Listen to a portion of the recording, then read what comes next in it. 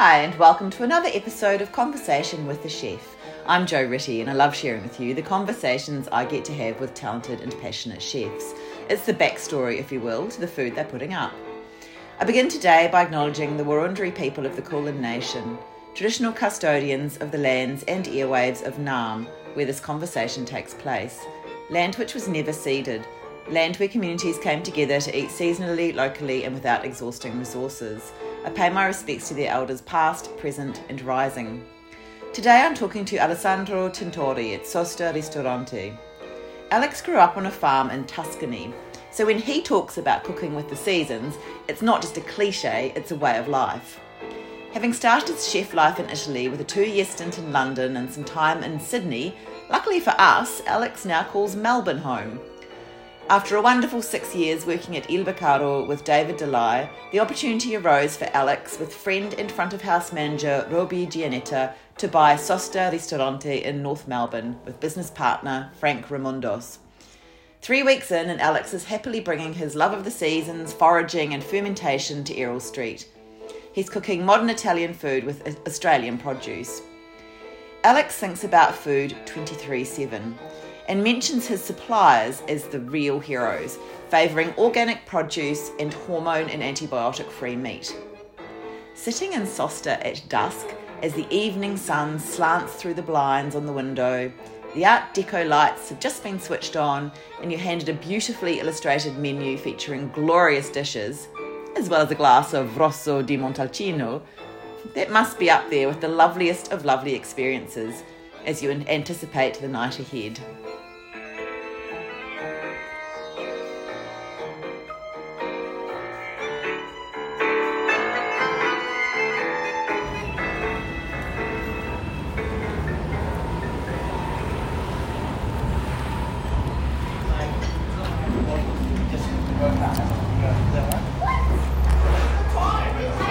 Hi, how are you?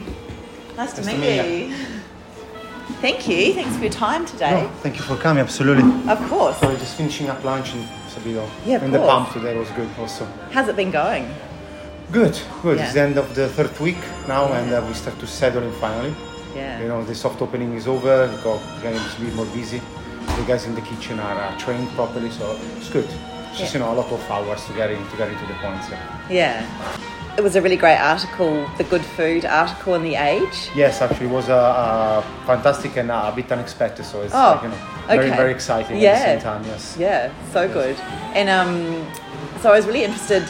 I've been telling everyone that I've been coming to talk to you today, and one of my colleagues at school said he was across the road last night, and he said he looked over and it just looked like it was so much fun, like everyone was outside and it just had that really great ambiance, so he's going to come back. Okay, also. Yeah, we don't want to make a place too uptight, we want to keep it not intimidating. It's not what we wanted, we don't want to do an extreme fine dining or anything like that. This culture of Italian food it's friendly at the end of it, it's nothing particularly complicated or so that's what was the idea behind the project anyway, playing with Italian food, having a bit of fun with native ingredients, and put together my passion for fermentation, I guess, and that's how the project started. Yeah. I was interested in the wording that you want to make Melbourne another region of Italy. Do you want to tell me a bit more about that? I didn't expect it was going. We put it on the article, but that was the idea. When I'm thinking about Italian food, it's all about regional food. It's all about local produce. Yeah? I grew up in the countryside in a little farm, and with my grandfather and my parents in a large family, and everything was sourced locally. My grandparents farmed their own animals and producing our own food for most of the time. And that is all about, that's all about all Italian food. All the food culture normally is just sourcing from local. So what region was that? I am from Tuscany, okay. The heart of Tuscany. Yeah. And I don't think it's nice to keep importing food from Europe. I think it's make more sense sourcing locally. And how can I put that? I feel like I'm respecting more the Italian culture, the food culture generally, just by using the local stuff rather than putting, a piece of prosciutto on an airplane and shipping over here. I don't see the points anymore on doing that. So that's why I try to focus, on the local salami, local cheeses, beside the same sausage like Parmigiano or balsamic vinegar. I try to get everything local, absolutely. And that's why it's the idea of treating Australia like an Italian region. That's what it is, you know what I mean? Yeah, which is good, because Australia, often wants to lay ownership to countries like New Zealand, so it's good if Italy can just take ownership of Australia. No, it's like more a philosophy. Like if I'm thinking about, Italian regional foods, it's unthinkable of we getting anything from France, Germany, or anywhere else. It's like that because you can find it locally, and that's the idea behind the place. Yeah. Well, I really like that idea, and I think that it is a philosophy, isn't it? Because I think sometimes people talk about authentic food, and that you can only use, but then in an authentic situation, as you say, it is about regionality and terroir, or reflecting where you're from. So it makes total sense to me. So you're using the techniques and the ideas of Italian food, but you're using local produce. Local produce, just to me make more sense than importing everything. So obviously it's a bit of challenge finding the right produce or the high quality. Can be a bit of struggle on the cheeses sides because cow cheeses in Australia are fantastic.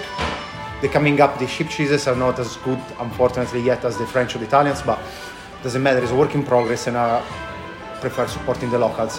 Working with close farms like sport foraging, for example, making amazing produce. Getting in contact with Amaro farm as well. Like the Carb Fresh is another farm down to close to Mornington Peninsula. It's making all the organic produce.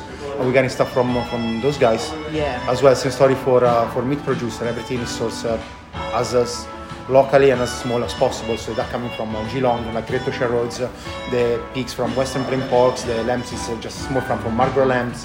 It's just, it's a bit harder working that way, but it's also more rewarding, and you can tell the difference on the plates. Yeah, absolutely. It's all about that. I think it's just getting very good produce and treat it with respect. Sometimes it does all the job.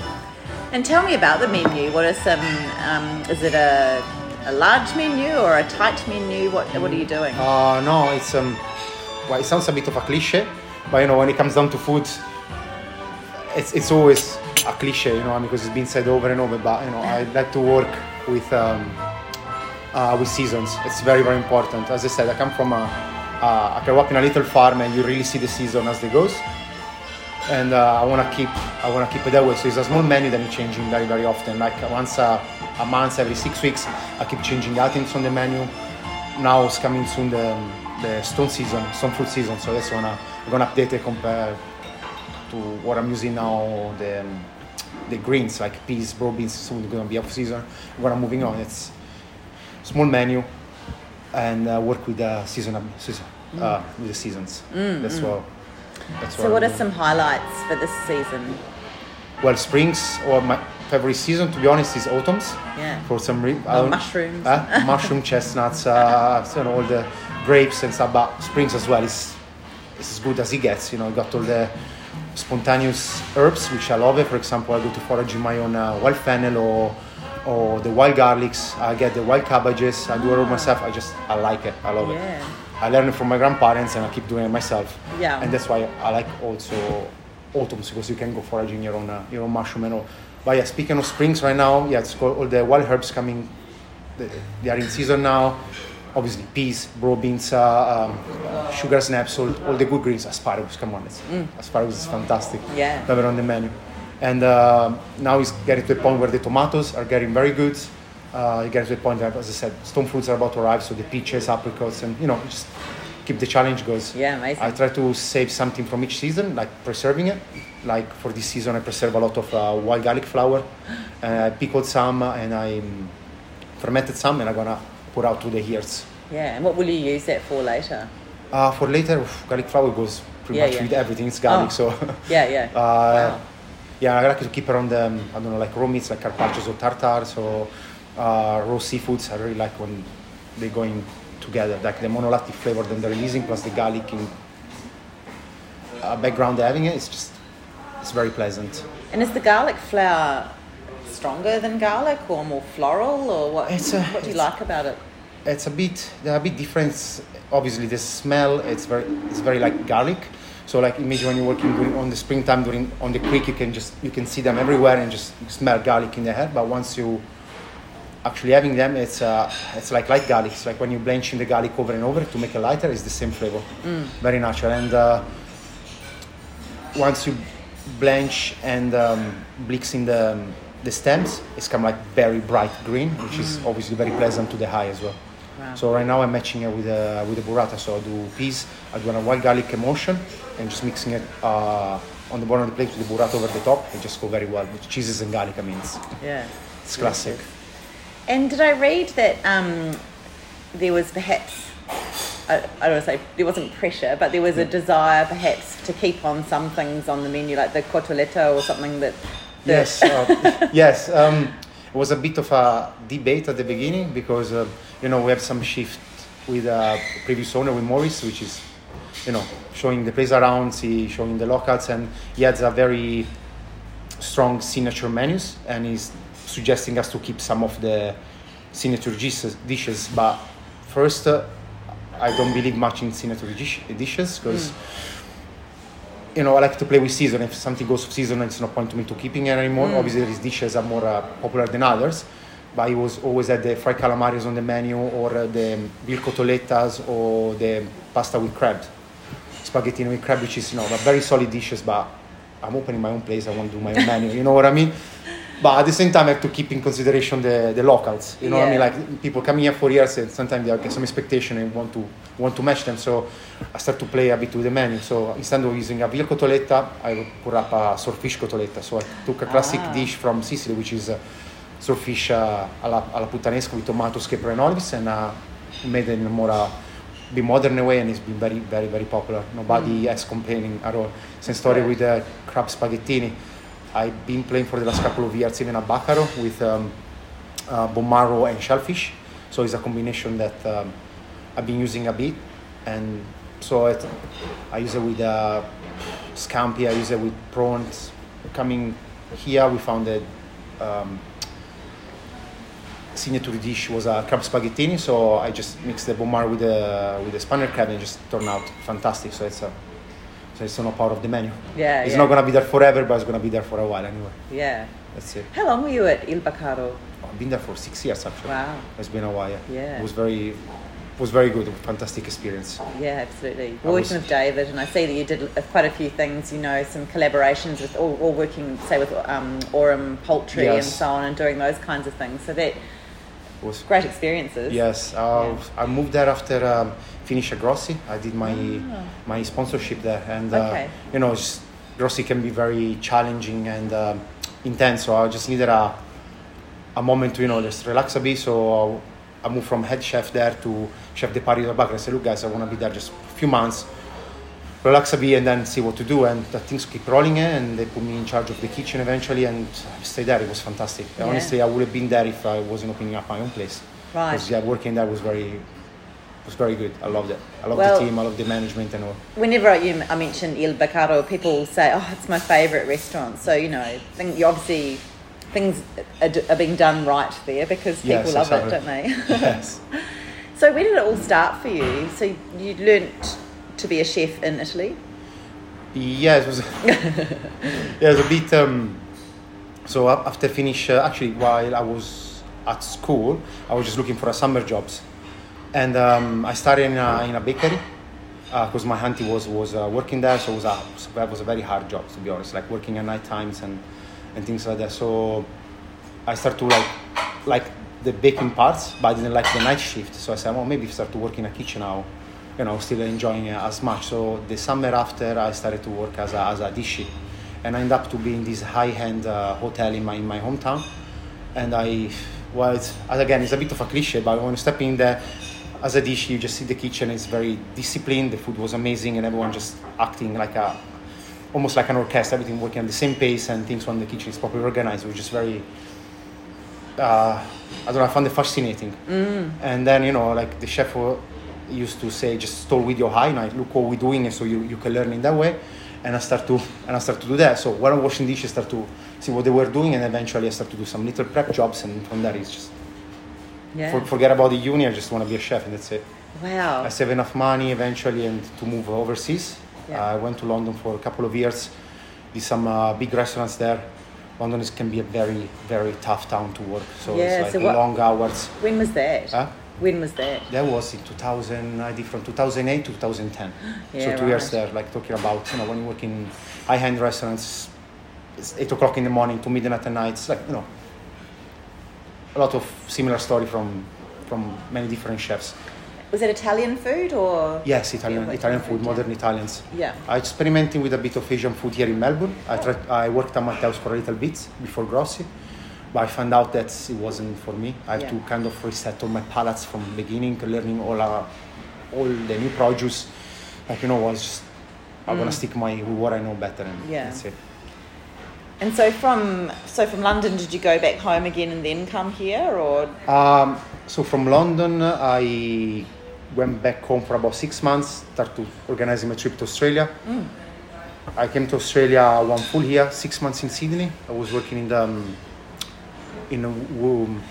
close to King Cross, it will be, yes, close to King Cross, Woolloomooloo, I think his name is. Okay. Of the suburbs there. It was a lovely Italian restaurant called Mezzaluna. I don't think it's there anymore.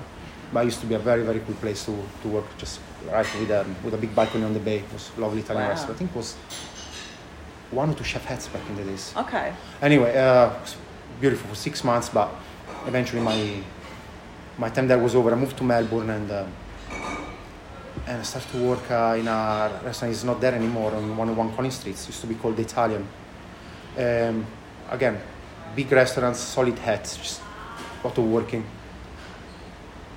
At the end of the year, obviously, I did a bit to travel around. I really liked the country, but didn't find a reason to stay at the moment, so I went back to Italy. I did a year there, working in a local Michelin stars where I was. And then the old owner just gave me a call after 6 months, and he said, if you want to, can sponsor you? I said, you know what, I was doing like 80 hours a week, 6 days a week. In Italy, I said, Australia was a bit better. So I come back here, and the thing just kept rolling since then. What made you come here in the first place? Why Australia? It sounds silly, but I used to read a lot as a kid, a lot of books, and I always like books about travel. And from London, probably was the farthest place I could go. Australia, one of the farthest, so it's just get the map. It's just okay, it's far enough. Yeah. And at the time, it was just getting very popular with the working holidays and things. So I said, it's fairly easy trips. With all the places I can go, so I came here. It was just more of a challenge, of an experience rather than anything. Yeah. And I loved it, Well, obviously you're invested in it now because you're an owner. Let's see. I became a citizen during the lockdown, actually. Oh, so, did you? Yes. Yeah. It's been 12 years I'm here now. Wow. It's been a while. Yeah. I haven't lost my thick accent, but... No, well, I haven't lost my thick New Zealand accent, so... And how does it feel owning a place? What's the difference between being a head chef and also being a head chef owner? It's so far it's 50% excitement, 50% stress. Obviously the mindset is different now. I have to think about not only the food but other parts of the business. You've always been involved in costing the produce right and all, but now you just do it, I guess, just more carefully. Yes, that's what it is. Obviously, the kitchen was already there. We did a quick renovation of the kitchen too, but still missing a bit of equipment in there, and that's obviously pretty a big part on the menu creation.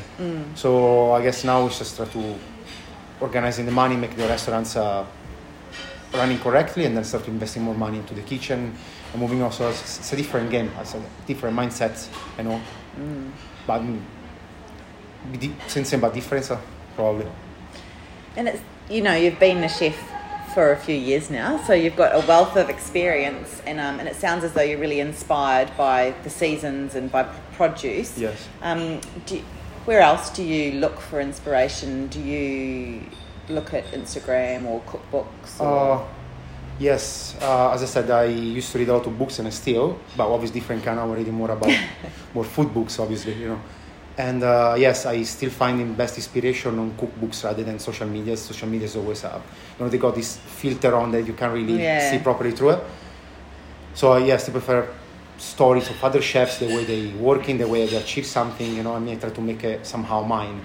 I never try to copy a dish the way it is. That is, I found it very disrespectful to someone, but also you can get inspired by someone else. story on this book, someone else produce or someone else, simple experience, you get inspiration by it. You get inspired by the others. At the end, kitchen has become a big community. It's what it is, Knowledge are all out there. You just need to put it together and make it yours in your own way, Yeah. Always bring a bit of your personal experience into it. And that's how it comes. The menu here is a bit of my Italian backgrounds, a bit of local produce, a bit of my obsession for fermentation at the moment, and it's all come together. Yeah. Yeah. Do you have lots of notebooks? Do you write things down? Do you have? Or is it all in your head? It's a bit of both. Like sometimes I'm just reading a book and taking notes, and then it comes together. I go like little notebooks everywhere, and you look at during the years at different times in school. Sometimes the same notes bring you up different ideas. So that's what I'm doing. Yeah. Do you think about food 24/7? Oh, 23/7. Almost, yeah, normally. Yeah. And it's a big part of the job, because when you are in the kitchen, you don't really have time to think about the creative parts. So when I'm cycling home or when I'm out foraging my produce, then I start to thinking in that way, I was looking at the produce list to see what I mean, because I don't do the produce. I look at the produce, see what is available, and I'm organizing the menu around them. Otherwise, you kind of forcing things. You never work with the best produce around in that way. Yeah. So I look at the produce first, and then I create the menu around the produce. Yeah, amazing. It's the best way to do it, I think. I was going to ask you before, so I'm kind of jumping back now, but I know that in France, I lived in the south of France for a year. Oh, I love south of France. Near Avignon, and I made all these amazing friends who would invite me for dinner, and they were this is in the 90s, but very, very seasonal. And, so when it was asparagus season, for example, they would I'd always stop and wait and watch how they did things, because there's always, the French people, there's always a way of doing things. Yes.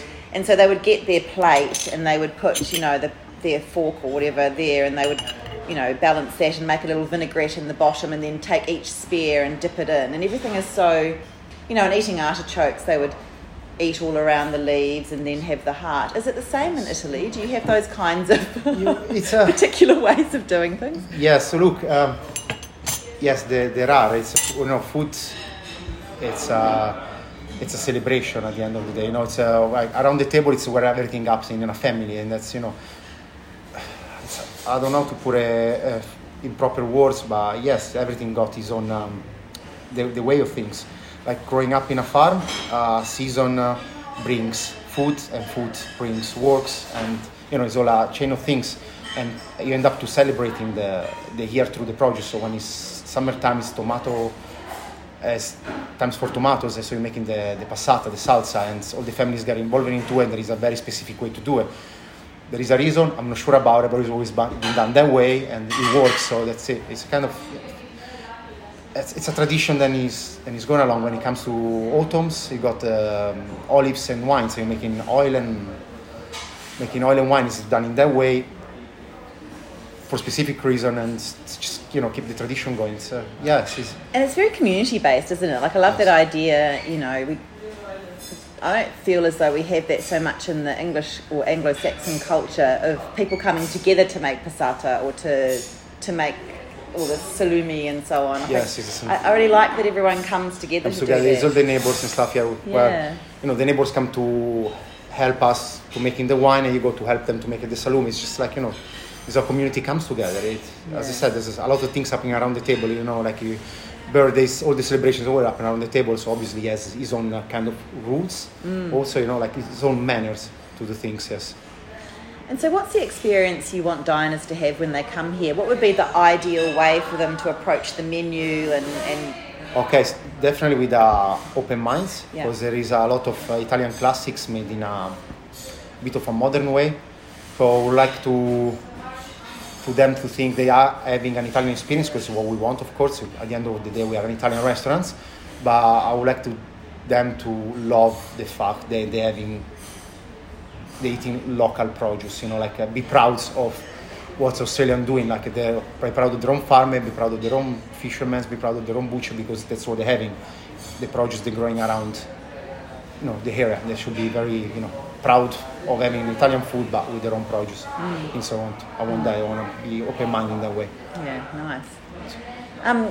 Maybe just one more question, because I can hear people are having their staff meal, and you might need to jump in, because it's probably going to be a big Friday night, is it? It's kinda, yeah. It'll be fine. So just the last question I often ask is what would be your advice to a young person starting off as a chef?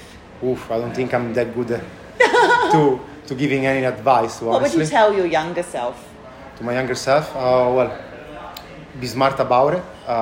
Pick the right experience. Don't think too much about immediate rewards. Think about collecting the right experience. That's my work for you, I think. Because at the end of it, if you're ever going to be a head chef, you pursue this career for a long time, your food is going to reflect your experience that you have in the past. So just pick the right experience for you. That's what I would say. I think that's a perfect answer. Thanks. Thank you. No worries. Thank you so much for listening to this episode of Conversation with a Chef with Alessandro Tintori at Sosta Ristorante in North Melbourne.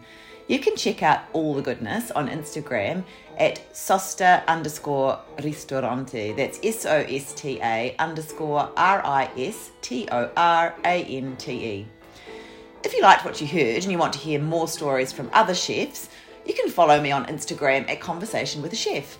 You can read the chat and become a subscriber at www.conversationwithchef.com. It's good to become a subscriber because I know you're there, and then I feel loved, and then you get to know when the new stories go up.